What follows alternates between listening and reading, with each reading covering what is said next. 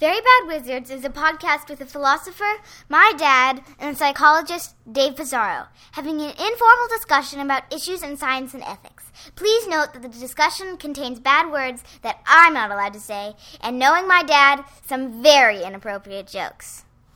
You're not married, you haven't got a girlfriend, and you've never watched Star Trek? No. Good Lord. The great boss has spoken. Pay no attention to that man behind the curtain.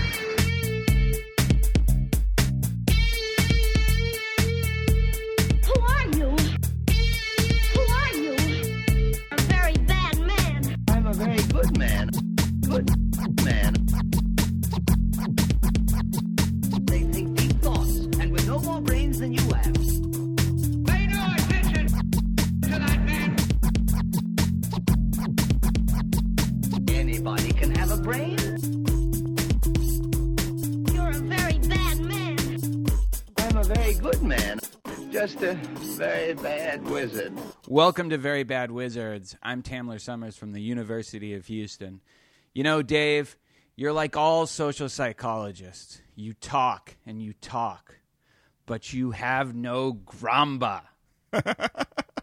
You know, I think I got a chubby from hearing you make Star Trek references. This has just been my dream for so long. This is just a tragedy for me. This is I hope- I've betrayed who I am. Well, you know, I've told a few people, and I said we're going to record an episode, and part of the episode will be a discussion of an episode from Star Trek because Tamler's never watched it. And they're just like flabbergasted. And I feel the need to tell people, you know, Tamler's not the nerd you think he is. This is the one, one of the only areas in my life where I'm not a nerd, I guess. I think there are others. You know, I'm pretty good at sports. Yeah, I mean, compared to who? Jews. The Jew reference group. So, you know, it tickles me to no end to hear you make a Star Trek reference, and I can only hope that this is just the beginning of a long list of Star Trek episodes. Yeah, I don't know about that, because I like that one that we're going to be discussing, which is called Tapestry, but I then watched another one, which a lot of listeners recommended, and maybe it's because, you know, I don't know the characters well enough, but not as much of a fan. So this is an episode on regret. In part, you know, the things that we might regret in our lives. And here's a key question for us, Dave. If we could go back in time and change our lives, would we not have recorded that episode on comedy? You know, that was one of the toughest episodes I think we've ever done. We got some good feedback, but the truth is that for us, like sort of behind the scenes, we tried to go back in time, and the way that we did it was we actually re-recorded large portions of it. And I don't know what it was, whether it was us, whether it was the topic itself. It's a really tough thing to talk about. It is a tough thing to talk about, and so we got a few pieces of feedback. Thank you for the good comments on the show, but the very few there were good a couple, comments. yeah, but there were a couple that really hit home because I think we agreed, right? One theme to the feedback was, you know, there was very little by way of substantive discussion of the actual philosophy and psychology of humor. It was more just us talking about what we thought was funny. Yeah, and this was maybe just a strategic error on our part because we actually wanted to talk about the philosophy and psychology of humor more, and we even attempted it. Yep, we tried. Yeah, and I think that we're just so dissatisfied with the literature on the topic and the sort of just, you know, sort of theories of humor and the sufficient and necessary conditions about making something funny that we're like, well, fuck this. It's not, you know, why are we trying to fit this in to one of these theories when obviously, so we were trying, I think, and maybe we erred in the direction of talking about sort of the diverse ways in which we thought people were funny.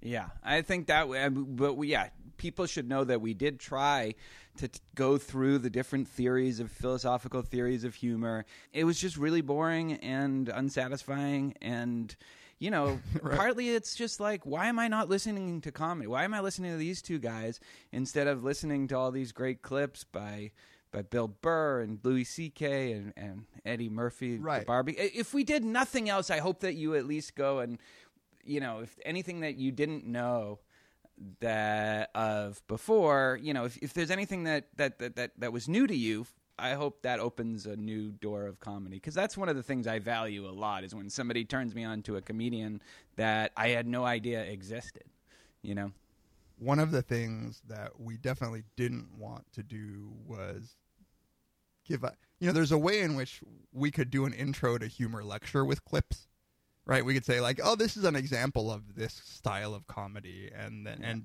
put very little of our own opinions on what was funny in there. And we were just like, well, what, we're not getting paid to teach this, right? Like, and so we thought maybe, saying something about the comedians we liked, and it wasn't. I don't think it was excruciating, but we agree with some of the negative feedback, and just know that we did try our best, and that we spent probably 3 times as much actual time on that episode just because of various tech things and it was like the world was lining up to try to stop us from doing it. Yeah, exactly. And maybe we should listen to the universe more often. There's another piece of feedback that we got that I think was spot on. That's a little affected. Spot on. What are you, British? spot. No, but I'm going to the UK on Saturday to give a couple talks, so I'm rehearsing. So cheerio. Booger. You're gonna get on a lift Booger at the airport. I'm gonna get a lift. Which was our real lack of talking about female comics and female comedians. Part of it got edited out. Part of it is just that Dave's sexism. Sort of my sexism, or our sexism. I mean, this is I think I mentioned Lucille Ball, but it's not like I can saying that I said Lucille Ball's name is sort of like when you tell people you're not racist because you have a black friend. Right. It's just not convincing. No, it's because you like Michael Jordan. But there's certainly, and actually you responded to our listener who called us out on. Yeah, because there was a time where I probably did have a bit of a bias against female comedians. I don't know, late 80s, early 90s, or maybe it was just not a great time for female comedians. Roseanne Barr, Whoopi Goldberg, not a fan. But right now, there are so many good female comedians out there. Amy Schumer, she's awesome. We just watched as a family the 12 Angry Men parody she did. Sarah Silverman is obviously fantastic. It doesn't get any better than Sarah Silverman. Kristen Schaal, we actually had a clip. I had a clip that we cut out of the episode from Flight of the Conchords. She's maybe the best part of that whole show.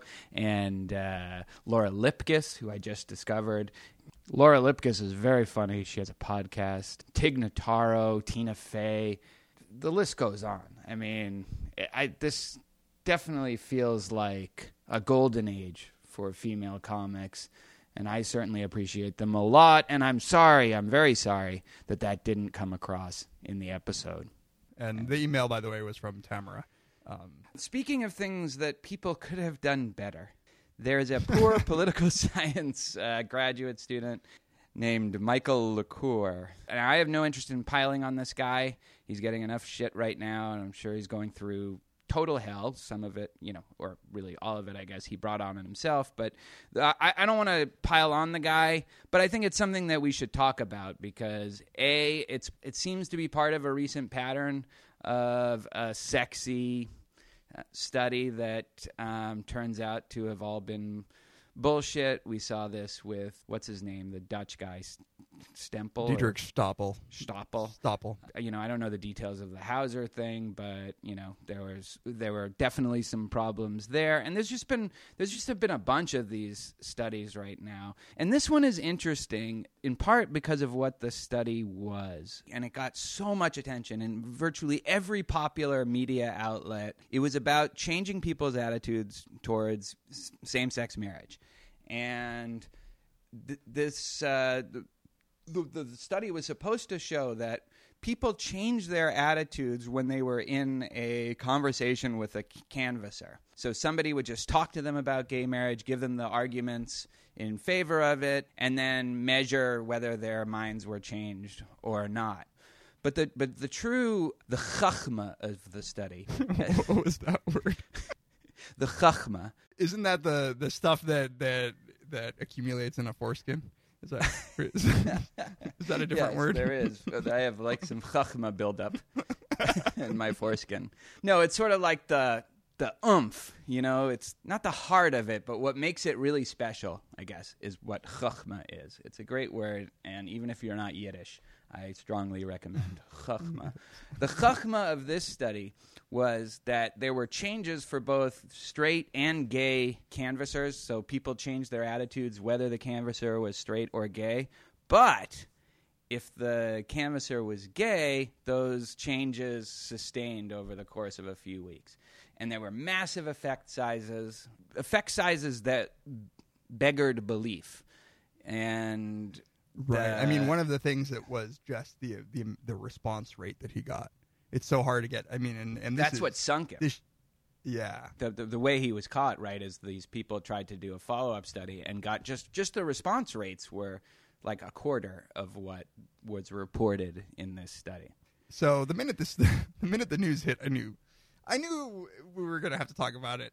And there's, on the one hand, there's not that much to say. Like, this is just a person who did something really wrong. I actually don't feel sorry for him. I know that he's probably having a really tough time right now with all of this, but I think that he's just bad for having done this, and I actually want him to get shamed. And we've talked about this before, but there are a few problems with science and just as an industry here. But there are two very different problems. One is fabrication, and the other one is sort of the replicability stuff. And I always fear that they're all getting lumped together. And fraud is just a problem that's been around for a long time. And I don't really think that there's anything new about this sort of thing. So, in fact, there is this weird way in which the mistakes that they made, or just, if you were going to fake a science, this is in science. This is the top journal across all fields of science. If you're gonna fake shit, like, wouldn't you be a little more careful about just claim? So, well, this is why, and it's come out that he faked a ton of shit on his CV, like a teaching award, the top funding source for the grant. So this is why I don't want to pile on the guy. Like, this is somebody. This isn't an evil Machiavellian calculating person. This is somebody who's seriously messed up if he thought he could get away with this over the long term. Well, so one of the questions is, what is wrong with these people? So what is the nature of the deficit here? And I think that what it is narcissism. I think that at the end of the day, it's not really psychopathy. I don't think, having actually interacted with Hauser and with Stoppel before, they don't strike me as psychopathic. They just strike me as actually just so extraordinarily self-deceived in thinking that they're right and that they'll never get caught, that they just get sloppy, Yeah. And no, in that way, it's like Lance Armstrong. It's like a lot of these athletes and I always wonder sort of just getting inside their heads and trying to imagine it from their perspective, but they push their deceit so far past when it could possibly help them, unless they have this skewed view of the world and themselves. And I think, the narcissism captures that in a lot of these cases. I suppose that there is just, if you were the sort of careful person who would pay close attention to detail, you just might not be the sort of person who's committing large-scale fraud like this. But a few years ago, there's an old-school rapper. She was a female rapper named Roxanne Shante. That was her stage name. And, she maybe stopped rapping in, like, 1983 or 84. And, we never really heard from her again. And a few years ago, she all of a sudden got in, like, the media about sort of this success story of hers. And part of her success story was that she had forced the label that she was on to pay for her education, and that she had ended up getting her doctorate in psychology from Cornell University. And, she was claiming that she had a clinical psychology degree from Cornell University. And I remember thinking, we don't even offer a clinical psychology degree. I think to myself, you hate clinical psychologists. I don't know if that survived editing, but that came out in the last episode. Some of my best friends. But I remember thinking, when one phone call could unravel your entire story, what the fuck are you smoking to like make that your lie? It just doesn't make any sense to me. And I think it's that skewed, and we all have this to some extent, but I think it's just extreme in other people, this skewed view of the world and its relation to you. And I think they also have enablers, for every narcissist, there's a bunch of people that are kind of confirming their worldview and just making it worse and worse. This is definitely true with the athletes. Sometimes I feel like that I'm enabling you in a lot of your You're not doing a very good job. You're doing a horrible job at enabling me. I just have low self-esteem. It's true. I know. I need to better enable you. One of the questions that I always wonder about cases like this, and like I'll just sidestep the whole whether this is a problem, what this means for science. What I really am curious about is how much self-deception is going on. Yeah. How much are they able to believe that any of this is true? And I always think, with the Stoppel stuff, he was just sitting there on the keyboard, inputting fake numbers. That's right? What this guy was doing. Yeah. And I'm like, I just don't buy that self-deception is possible, unless by self-deception people mean something really different than what I mean.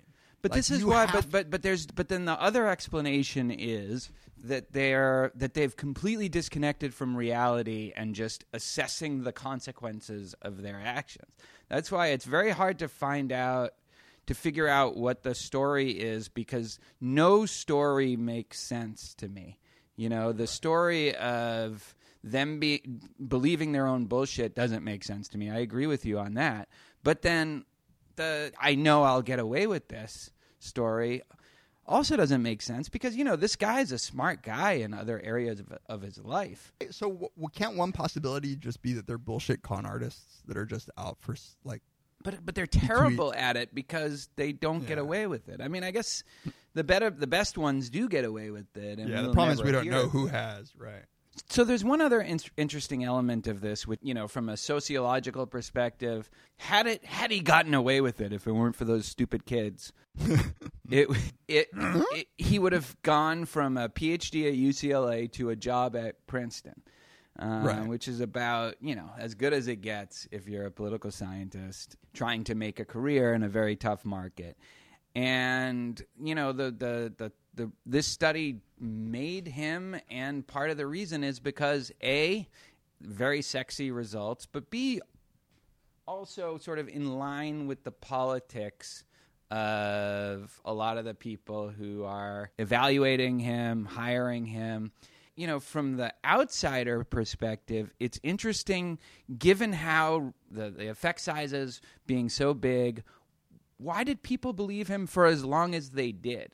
Because once it was shown to be a fraud, everyone had that reaction of, holy of course this was bullshit. And we should have seen it at the time. And, I can't help but think that if this was a study that, rather than confirming what people hope to be true about our power in changing attitudes towards homosexuality, if it disconfirmed it, or even worse, it supported a view, that opposed same-sex marriage or something like that, it would have been scrutinized to death and it wouldn't have survived a day.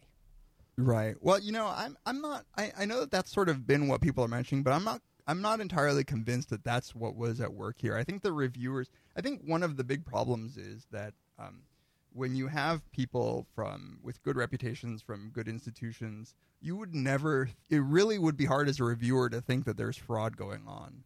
And from what I read about the reviews, they really did, they asked for the data, they wanted to be sure, and it seemed to pass that muster. I just mean from the wider community, though, not the specific reviewers as much as why did everybody believe this when it seems so incredible on its face? So it is a nice story. It's optimistic, and it supports the contact hypothesis, right? Yeah, it supports what people have been trying to find for a while, but have not actually been able to find. That's at least the element that got it all of the attention that it received. But it's a little weird because sometimes people actually would prefer to hear that people are biased, and so for instance, there was a recent study that came out. Maybe at some point we should talk about it. That came out of Cornell. It's like a recent paper with a set of studies trying to demonstrate that, and you would eat this up. I'm sure you probably will jerk off to this paper later on, showing that there is actually no bias in hiring females for STEM positions. So they had a set of 5 studies showing that if anything, in fact, when you give people the choice of a qualified female or qualified male in STEM departments, that they choose the female more often. I just climaxed. Sorry. I remember speaking to I know one of the authors and speaking about why is it unpalatable to hear that there is no bias. Yeah. Right. It's a sort of a weird thing. You would expect that this would be like, oh, I'm so glad, but I think there it's because people want, especially I think of all groups actually, they want there to be this bias. This is so that they can be opposed. There's a satisfaction in moral judgment. Yeah. But imagine that this study had that the same guy does a study that shows that children of same-sex couples do significantly worse in school or over the course of their lives or something like that. I don't think that's I'm not even sure if it gets supported, but B, I think that that's going to get poured over. Totally. Maybe there's nothing wrong with that, But I mean, I think that this is why I agree with you, and I think this is why I think we really need to keep sort of the answer is to just be skeptical about most things. Yeah, and that come out of psychology and empirical research. The thing is, it's just one of the reasons I think that social science gets the brunt of the sort of mockery about this is that it's just too hard for us to have to rail against faster than light neutrinos. It's like we're not going to do a podcast episode where we're like, oh my god, faster than light neutrinos, please, this has to be wrong. We're just not qualified, but everybody is sort of mildly qualified to talk about how they just don't believe a social science hypothesis. This is why everyone should be philosophers. We can't fake data. This is why you guys make up big words like intentionality, but with an S. We fake vocabulary. Yeah, tension with an S. Oh man, I wish that was a joke. All right, let's come back and we'll talk about Star Trek. I know, I got the lube already. I love it.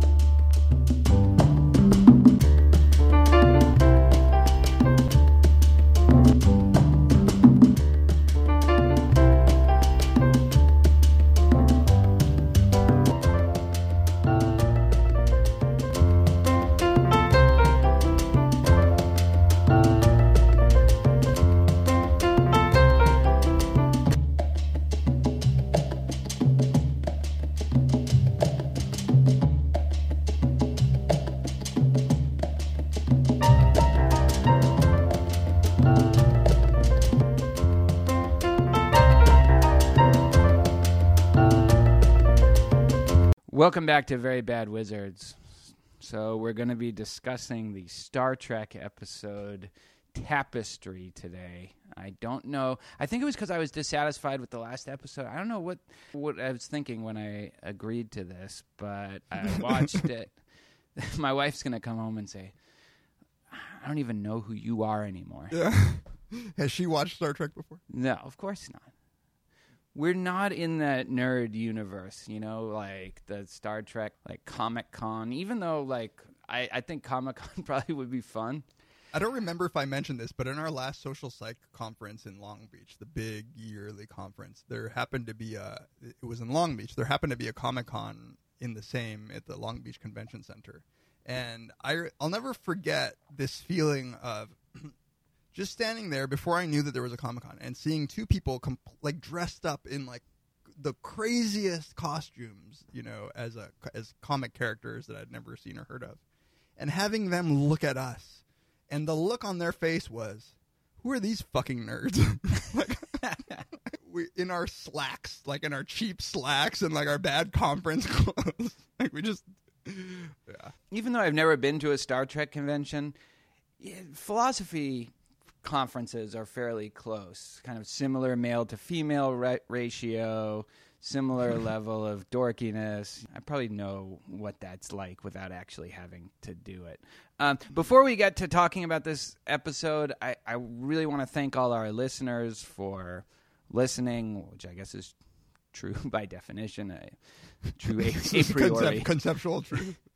Yeah, exactly. Right. A priori. This is the only kind of truth you can't fake, you know? There can't be any fraud concerning a priori truths. Thanks for contacting us in all the ways that you do. You can reach us on Twitter at Tamler, at Peas, and at Very Bad Wizards, which is, I think, still run by Matt Welch, right? I believe so. You can also email us at verybadwizards at gmail.com. We read all the emails. We occasionally reply to them when we have the time. Usually I'm the one who replies to them. Well, what we can say is that at the very least, I feel as guilty about not replying to those emails as I do any other email. You can rate us on iTunes.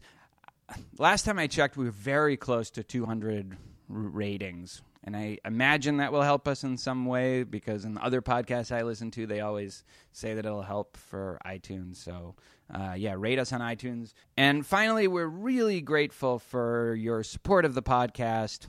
Helps us buy equipment, booze, and all the other things that make this podcast possible. There are a few ways to support us on the verybadwizards.com support page. You can click on the Amazon link before shopping in Amazon, and we'll get a small cut of what you buy at no cost to you. You can also PayPal us a donation directly. And finally, if I think last time I checked, 15 more people reserve a T-shirt, something like that, then I guess there'll be another printing of this beautiful, soft, comfy shirt. It really is just like, whenever I put it on, and I can't really wear it out because I feel douchey wearing out a podcast, like a shirt of my own podcast. You mean douchier. Douchier, yeah. I mean, not that, and it's not like people would care or know. It's almost it's almost arrogant to feel arrogant about wearing it. Well, yeah, right. I know. Like, and so I will wear it to like the store or something like. But anyway, it's a very nice. It's a very comfortable, smooth, sensitive shirt, like you, kind of smooth and sensitive. Okay, thanks very much. And we really, I know we say this every episode, but we really appreciate it. There are many parts of my youth that I'm not proud of. There were loose threads, untidy parts of me that I would like to remove. But when I pulled on one of those threads, it unraveled the tapestry of my life. You know, I have to actively suppress my references to Star Trek on the show, because as somebody who grew up watching, you know, I hate to date myself, but at least I'm younger than Tamler, grew up watching episodes of Star Trek The Next Generation as they were coming on, right, as they were new, that they're constantly references that are popping into my head that are relevant, especially to nerd stuff. I mean, it's at its best, Star Trek is great sci-fi. At its worst, it's horrible and campy. And some people like the original series because of its sort of campiness. This was not uncampy. The fucking Nausicaans, they look like they're just these big guys wearing like those cheap Halloween masks. There's a really tall people like wearing a bad Predator mask. But like one of those plastic ones with the rubber band around your head. Star Trek can never be accused of suffering from over budget. Yeah, they don't CGI too much. You know, in a moment of weakness, Tamler agreed to watch one episode, which just honestly had me sort of shitting my pants. Because you got one episode where you can convince somebody that it might be worth it, that I'm not crazy, that we're not all insane nerds just watching crap. And so we put out a call on Facebook. We got my criteria were only that it be an episode that was somehow relevant, that would make for good discussion, because there are lots of good episodes that all they do is serve to further the plot, but it wouldn't be sort of philosophically or psychologically interesting, and that it be standalone enough that somebody who just didn't know anything about this particular series wouldn't have to read Wikipedia and watch 100 episodes before understanding the character development.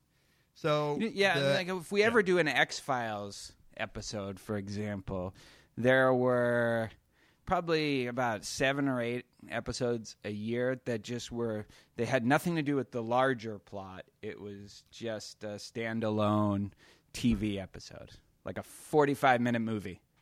It's sort of like the Law and Order model. The original series of Star Trek with Kirk and Spock had no real overarching.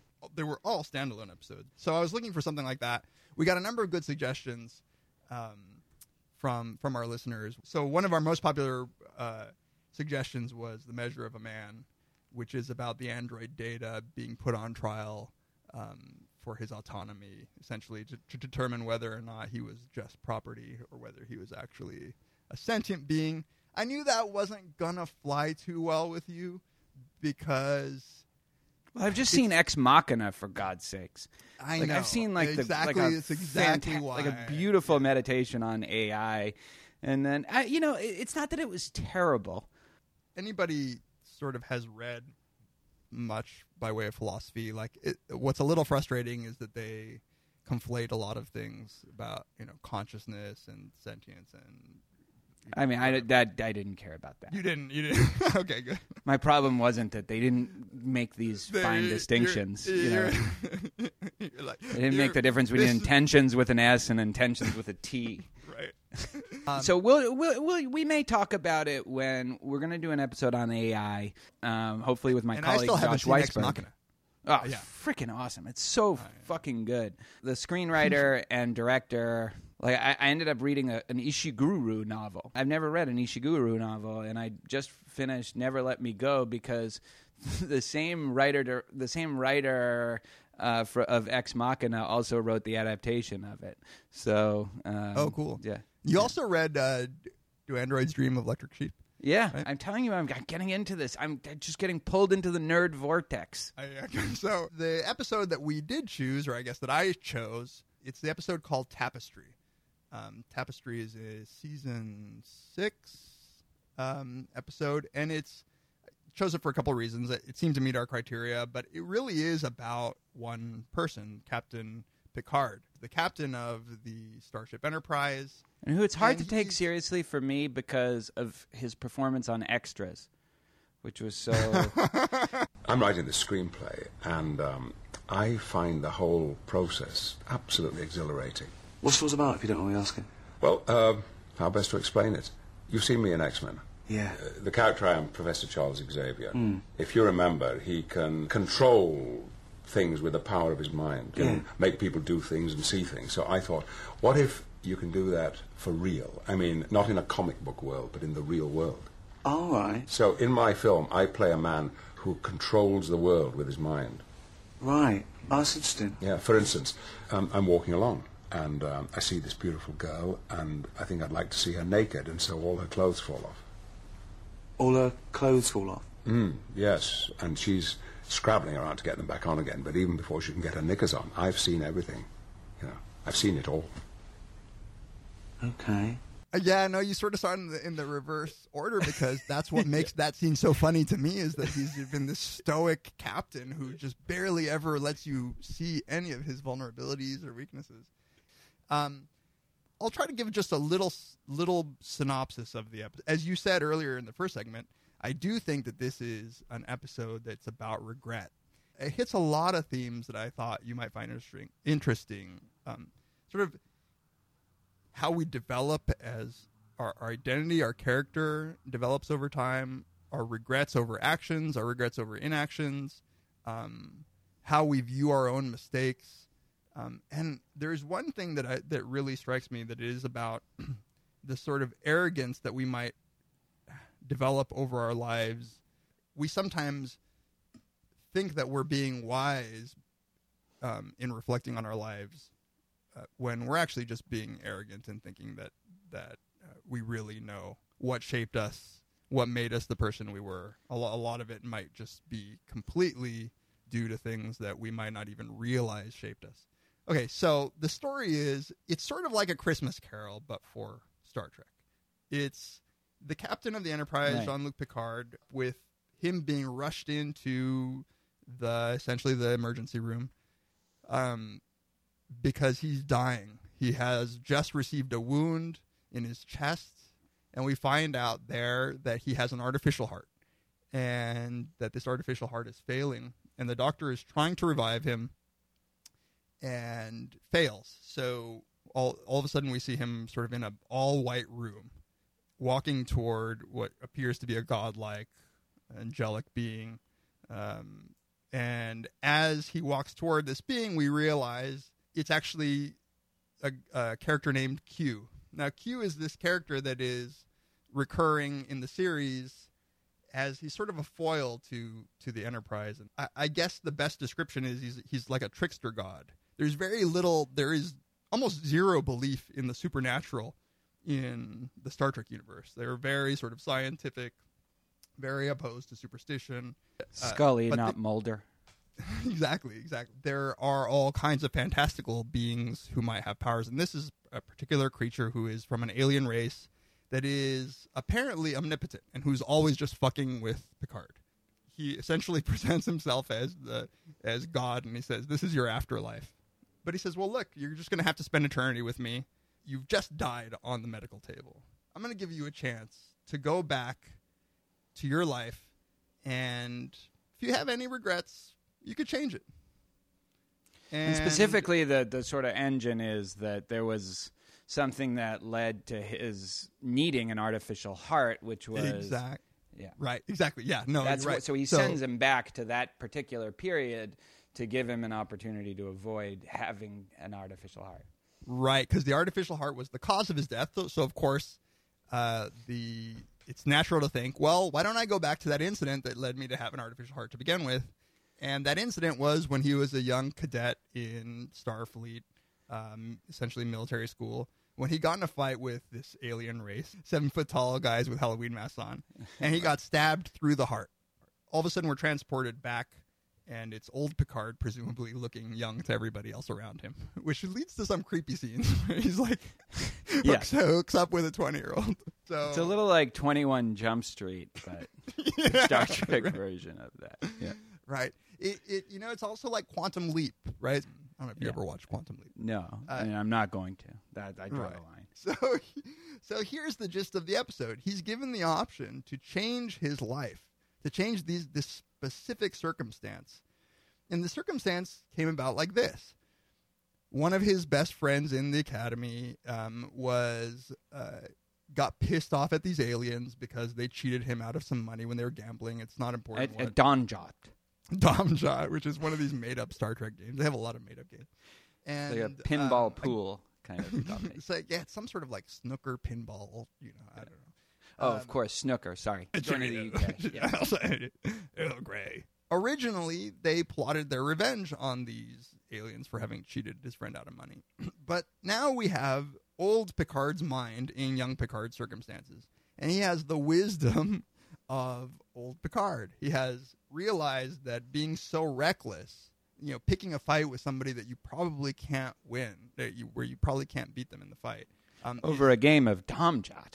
Over a game of Domjot and some, and pride. Really, it's just pride. It's really, this was another thing that I thought you'd like is, this was just pure revenge over hurt feelings and bruised honor. Ego. Honor. I mean, Honor. he says that you can't cheat a Starfleet officer at Domjot. We can't let them think that.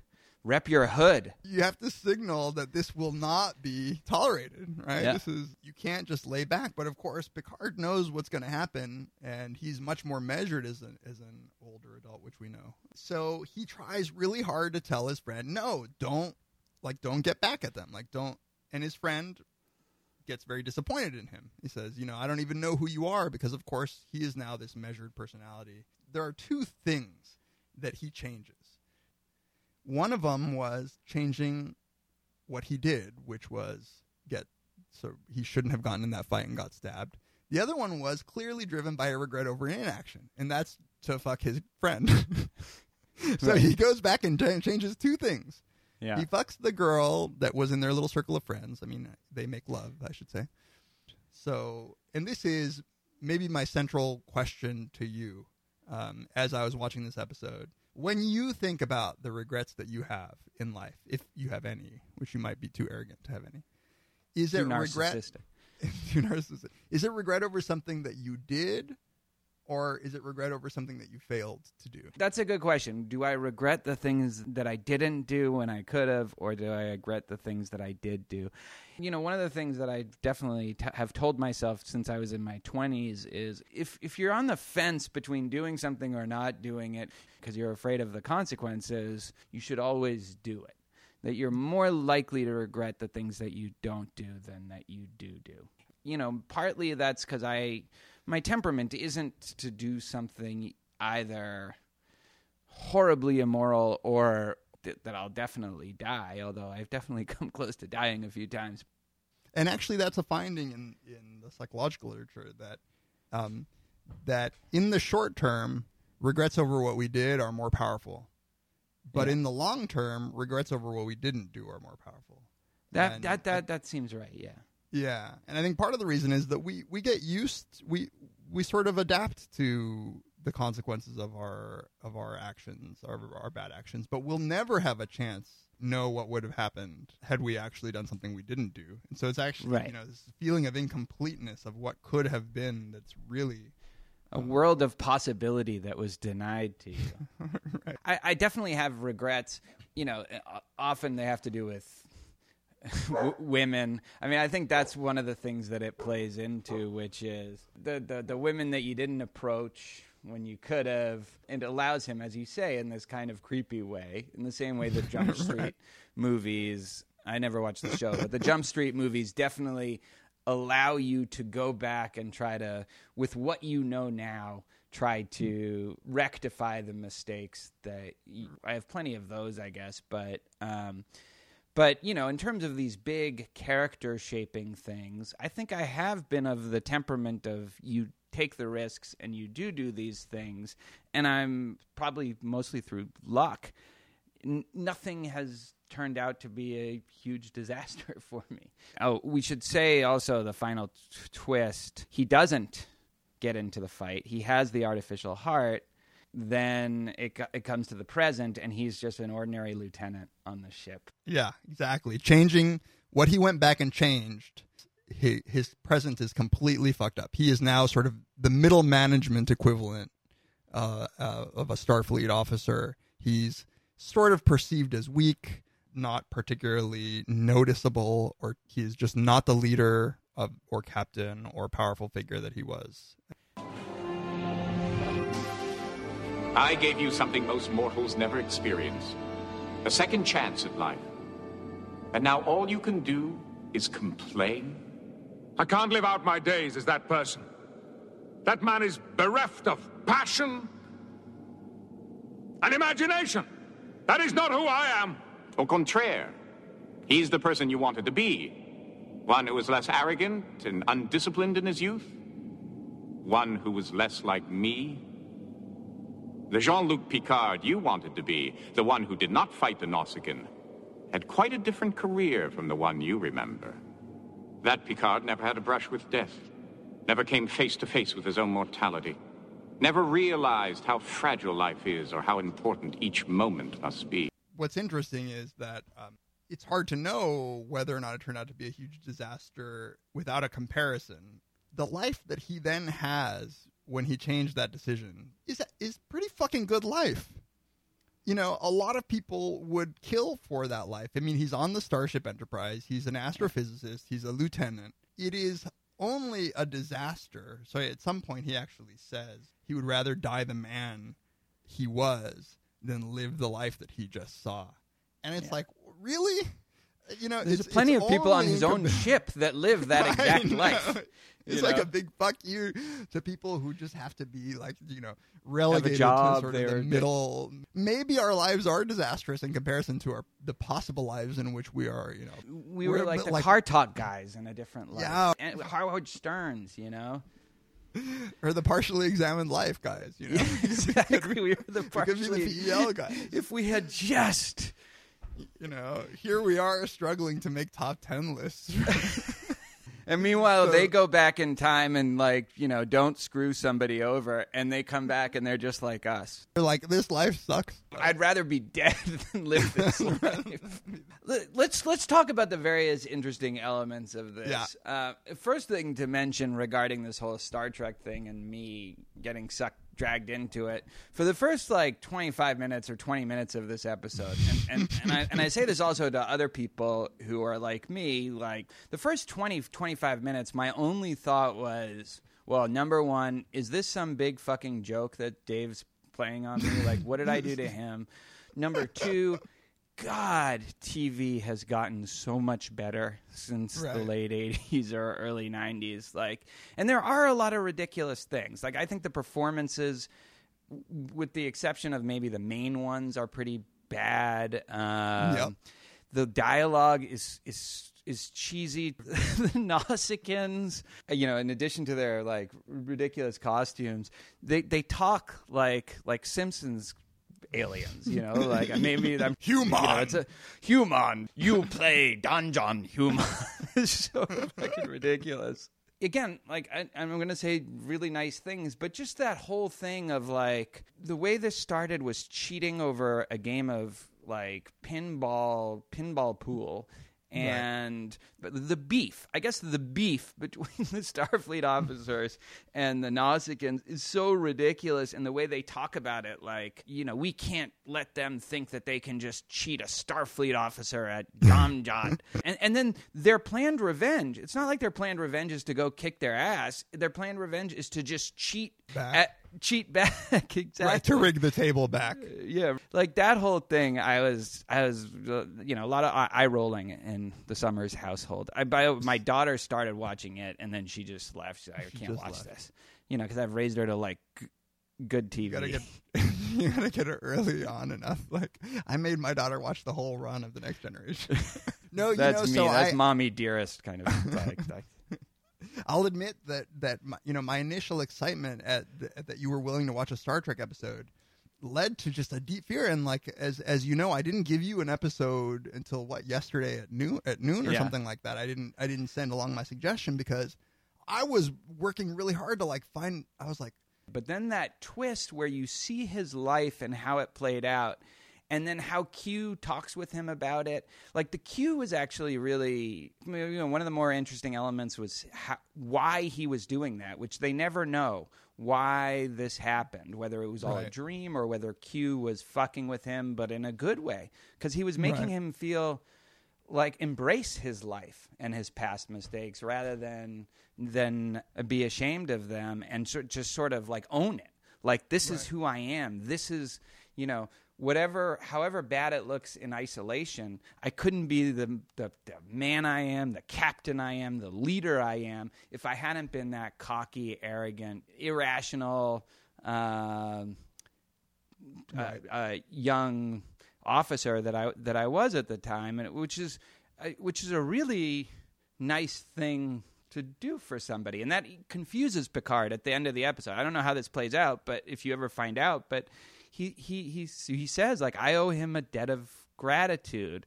So that's one element of it that I really like. Right. And I think as the character of Hugh develops, you realize that he actually does have some warm feelings toward Picard, and so, but it is that came definitely across even in the episode. Like, I think that came across. One of the points that I think came across, but there is the temptation to just at a very surface level say that the message is that you should be more risky and you should be willing to be a hothead in your youth. Which is preaching to the choir with me. Right. But I don't think that is the actual message. I think the message is more one about accepting that your mistakes will shape who you are. Because, again, what I think the counterfactual, if Picard was that lieutenant in that sort of middling position, his life would have been shaped by the decisions he made. And in either case, what you want is to come to terms with the things the actions that you've done, the things that you haven't done. And I view this as Q essentially telling Picard, not that you're wrong to wish that you had been more peaceful and less hot-headed, but rather you're wrong to regret. Right? You're just wrong to have regrets about your life. Whatever it is that you did shaped you in a fundamental way, and that you're not, at the end, Picard is happier with his life by accepting, even as you could even say, I shouldn't have gotten in that fight, but you accept that that's shaped who you are. I'm not sure I agree with that. So definitely, we both agree that the idea is that you should own and not be ashamed of the things you did in the past, because you wouldn't be the person you were if you hadn't made those mistakes or if you hadn't performed those actions. Where I disagree with you is I think there was a very, and this is why, I had a lot of sympathy with this episode, that there was also an accompanying anti-risk averse message with that. So where this really comes out is when he goes to the commander of his ship, where he's now just a lieutenant, who I guess is another character on the show right now. It's like his second person or something, like second in command. And he says, I want to be a commander. And they say, no, that's not really you. You don't really have what it takes. This is very important to me. I believe that I can do more. Hasn't that been the problem all along? Throughout your career, you've had lofty goals, but you've never been willing to do what's necessary to attain them. Would that be your evaluation as well, Commander? I think I have to agree with the counselor. If you want to get ahead, you have to take chances. Stand out in a crowd. Get noticed. I see. Now, we don't want to lose you. You're a very good officer. Just not one who stands out. I thought, that guy should talk to grad students right now in philosophy and psychology, maybe. Right. No, don't commit fraud, but take risks. That's the only way you're going to stand out and get noticed, which you need to. I thought that was inspiring advice for a young person trying to make their name in a profession. Don't be worried about the risky consequences of doing this or that. Take chances. And I thought that was a kind of a running message in the show, in addition to the accept your life. Because we never see somebody being really happy being a mediocrity either. Right. And I agree with you. And I think that maybe the way that I would say it is that don't make your decisions out of fear. All right? And whether if you are sort of countering your impulses because of fear, or you're sort of what you actually are inclined to do, again within constraints, if what's happening is that fear is preventing you from doing the things that you really want to do, or that are right to do, or that would be fun to do, or the things that would make you happier, if it's fear that's holding you back, that fear of consequences, that sort of, as I say, like that, the fake wisdom that we have as older people that makes us not want to take risks. And I think we struggle with this, probably, I don't know if you do, but with my own kid, having to balance my knowledge of like the risk, what risk entails, like what it might mean if she takes too many risks. Like she could really get harmed. I have tried really hard not to let my fear hold her back. Me too. Because, what I think of as the wisdom of an older person is really just cramping the style of a character as it's developing over time. Because my childhood was like that, and I think it's a big part of what made me. Having freedom, independence, and being able to take risks. And I wouldn't do it if I didn't think she was responsible. But It's hard in today's time. I think it's a little easier in Houston. It's virtually impossible in the Northeast to, have these kids that live in any approximation of how we used to live growing up. Oh, no. Which is our parents didn't give a shit. Well, see, the thing is, I was raised the opposite. My father was just driven by fear. I mean, we used to, if my dad was around, I could ride my bike in my driveway. I mean, that's how bad it was. Oh, my God, really? Yeah, my parents left me alone for 2 hours when I was 5. Paint chips. I was bawling when they came back. So my struggle isn't to be more like how I was raised. It's actually to not be. Like, that's maybe what it is. Like, I didn't even know that existed. Never mind among the Latin American people. In this back to this episode, what I think that it's not so much that they're mocking someone who isn't a fearless leader, but rather they're saying, look, if your potential could have been to be captain, fear has held you back from doing that.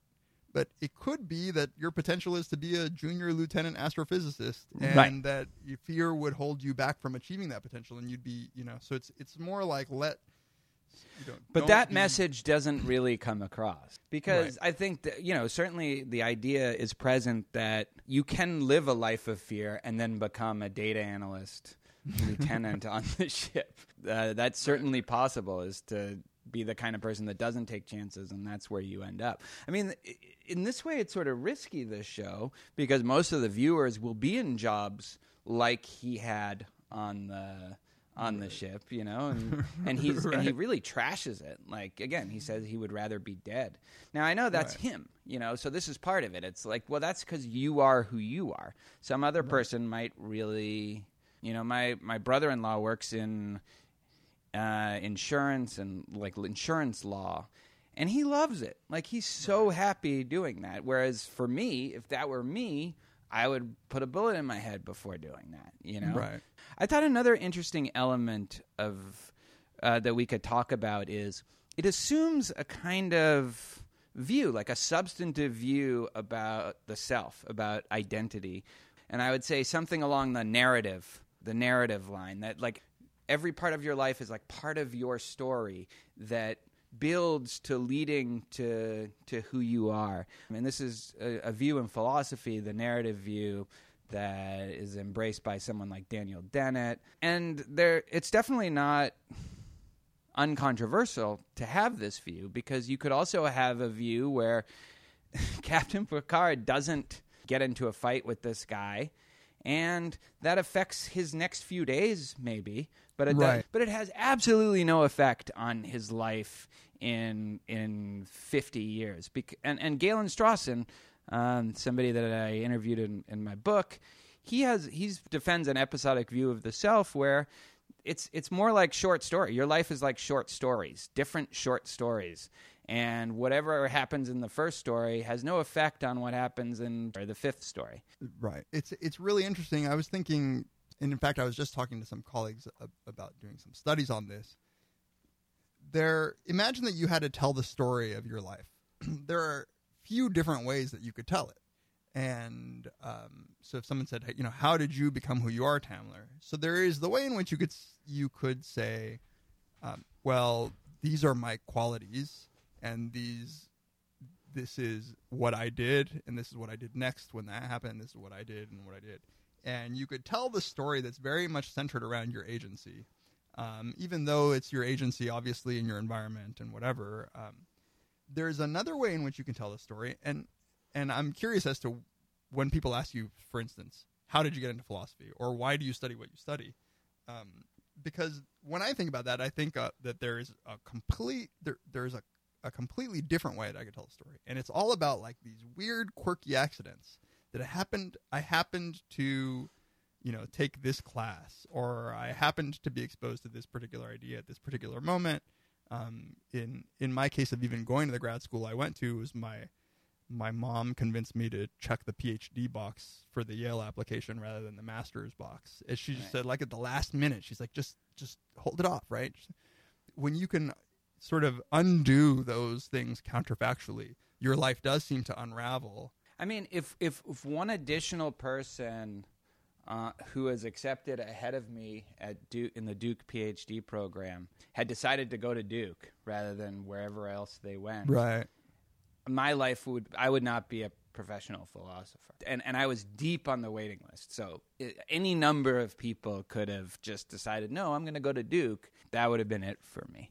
Right. Right. So like, so there is an element of that kind of butterfly effect. And you could talk about the butterfly effect in terms of your own agency or things that are completely out of your control. Yeah. Right. And it's unclear whether there is a right way of telling it. Maybe I would have ended up in academics of some sort, or at a school of some sort, being a professor, just because of my temperament and my abilities. But where I am now and what I'm doing now seems so easily defeated with the possibility of some of these little things just going wrong.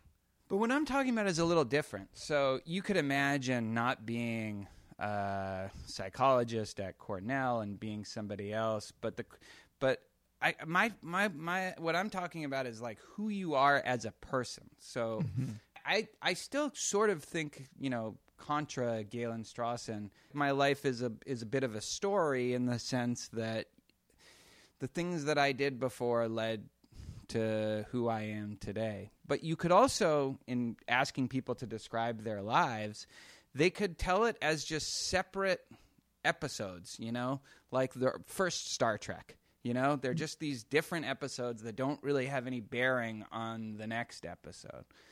This Star Trek, it sees life as like Breaking Bad. Every show leads to the next show, and like every episode in your life, starting, I always tell the story that when I was 9 and my dad took me to Greece and just let me live like a wild animal, essentially. Like I would be camping out. Like I think that made me. But it could be that was just a 9-year-old having a good time and getting into adventures and stuff like that. That has absolutely no bearing on who I am today, because it's like a different person.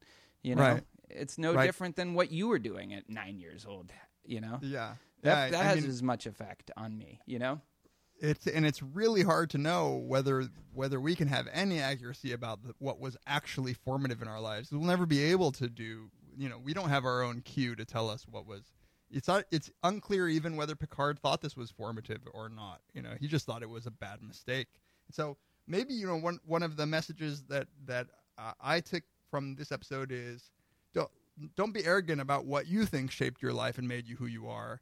Because it could be anything from the most trivial accident to the most well thought out decision that you made, or even a mistake that you wish you hadn't made. It's probably of no use to dwell on how things could have been. And that's why I think, even though I agree with you, there are these clear sort of normative, like take the risks or whatever, that I think that the gift that Q gives to Picard is giving him some sort of contentment that he doesn't need to worry about those regrets. So I'm curious, do you see your life as like a continuous story, like what you did earlier shaped your character? Is your character continually evolving because of these decisions that you've made, and because of, who you were as a child then leads to who you are as a teenager, which then leads to, how do you see that? Or do you just sort of... Yeah. No, it's a good question, and it's one that I think that I'm forced to think about, because when I introspect, I actually think, no, I am me. So I am me sort of independent of this stuff, right? Like sometimes the me that I am pick the right thing to do, and sometimes the me that I am pick the wrong thing to do. And it's hard for me to see those things as causal. It's a little bit easier for me to see like early childhood experiences, like my grandfather sort of always giving me books to read. I do think of that as playing a causal role, and that's what makes me as scared as a father. Like, am I doing the right things to expose my daughter to the right things, like making her watch all 7 seasons of Star Trek? Yeah. It's gonna need years of like. And we also watched the original series, which she tends to like more. But I'll never forget when she said, "Why is Captain Kirk always flirting with all of the alien women?"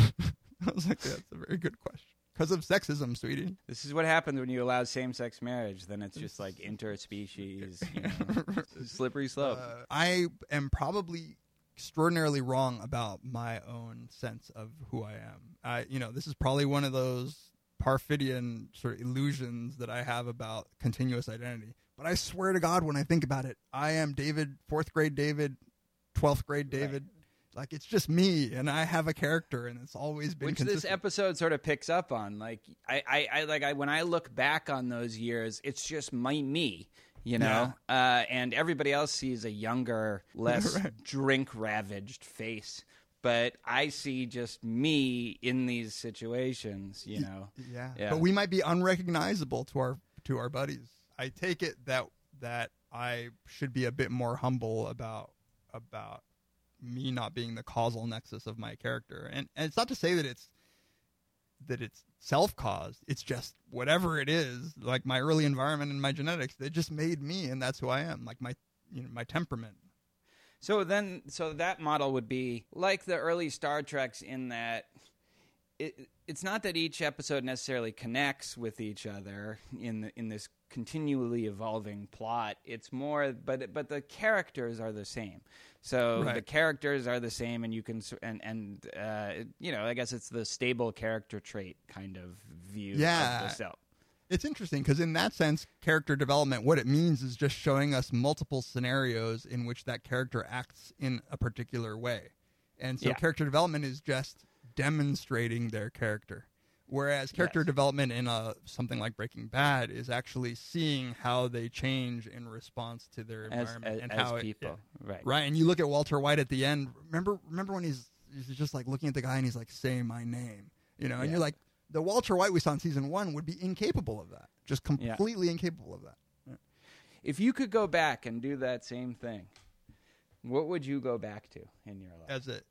At any point in my life? Yeah, so I'm Q right now. I'm offering you this chance. He doesn't really give him an opportunity to choose, but what would you choose? Where would you go back to? It's a good question. I think that I would go back to junior high or early high school. Like, I actually think that I out of fear, avoided a lot of things that later on in life would have brought me pleasure, and not everything from like drugs, having the balls to drugs, having the balls to talk to girls, and it always kind of gravitates back to that. Well, yeah, really, what my first thought was having the mettle, like having the bravery to stand up to the assholes who used to pick on me. Like, I think, what would have been the worst that could happen? I would have gotten in a fight, and maybe I would have gotten in a lot of fights, but I wouldn't have had you to. alone. Yeah, I came out of my cocoon a bit, but I wish I had done it earlier because I think that I was capable of it. But it's sad, man. This shit is making me depressed. Well, I feel like the other junior thing, lieutenant. and I always think of this with my daughter. It's easy to Monday morning quarterback. Yep. But you don't know the shit that's raging through you, both chemically and how could you not go balls out on the audition? Why were you worried about like what the other kids would think of you and stuff like that? Yeah. And of course you would say that from distance and from not being. But when you're a 11-year-old, 10-year-old girl, that's hard. It is. No, it's totally right. And you look and you're like, I have this wisdom now, but this is what one of the things that I started off with was that there is a sort of arrogance in our wisdom that the quote that where at the end Picard says, there are many parts of my youth that I'm not proud of. There were loose threads, untidy parts of me that I would like to remove. But when I pulled on one of those threads, it unraveled the tapestry of my life. And I think it's not to say that any one of those things might unravel your life. It's just that you don't know. We have no notion of what would be one of those things that makes us exactly the same, or one of those things that was formative, and so we should just. Here's why, though, I also think that there really is a strong risk-averse or anti-risk-averse, is the way it ends, which is really nice. This is another thing I really liked about it. Those stories where you did stupid-ass things are the stories that, and I feel this all the time with my friends from college and from high school, those are the stories that we treasure now. That time we got our ass kicked in a bar, that time I got arrested in Mexico, that time, like buying coke off some like undercover cop. Oh my God, I did not know that happened. Those are the stories that we come back to, and those are like, as we get older and stop doing these things, it's nice to have them in your past, and reflect on them with the people that were just as stupid and irrational as you are. This is my consistent pitch to my dear sort of friend and mentor and half postdoc advisor, Elizabeth Loftus, who studies false memories. I wish that she could use her powers of implanting false memories to just give me some of those memories. Consequence-free, I can actually all of a sudden have a memory of all of the fun, reckless things I did when I was young, and never actually have to get an STD or whatever it is that happened to you. Well, that was worth it. It will be probably a while before I do another Star Trek episode. I was going to say this is just part one of Star Trek. Ooh, one listener suggested like a deal that we make that for 3 movies for every Star Trek episode. No, I don't think that's what he suggested. I think that he said, "Is this what a shitty deal you're getting, David? 1 episode." And Tamler gets like 3 movies. That was talk about motivated reasoning. You read what you wanted to read. Is that really right? Yes. He said, "Great idea," though. At the end, like, you can thank me for it. Talking about the future. We'll look it up. God, I hope I'm right about this. One of us is really seeing what they want to see. You guys are setting the bar super high for this episode now. Is there going to be a 3 Tamler movie picks to 1 Star Trek episode ratio? Best idea ever. Yes, you are welcome. I'm right. It's sort of ambiguous. Only if you're looking through it through the distorted narcissistic lens. Well, you're setting the bar super high, right? So is it really going to be that I only get 1 Star Trek episode for every 3? Then that means that every Star Trek episode has to be Josh Feigenbaum. All right, whoever wrote that, Josh Feigenbaum. Email us to non-ambiguously clear this up, so we know which one of us has a warped view of reality. I'm sure we both have a warped. Guy probably meant something. He's just fucking with us. Yeah, he is. Good job, you did it. You happy? And sorry to everybody about the comedy episode. I mean, but hopefully this one was a little better. And join us next time. I'm very glad. Pay no attention to that man behind the curtain.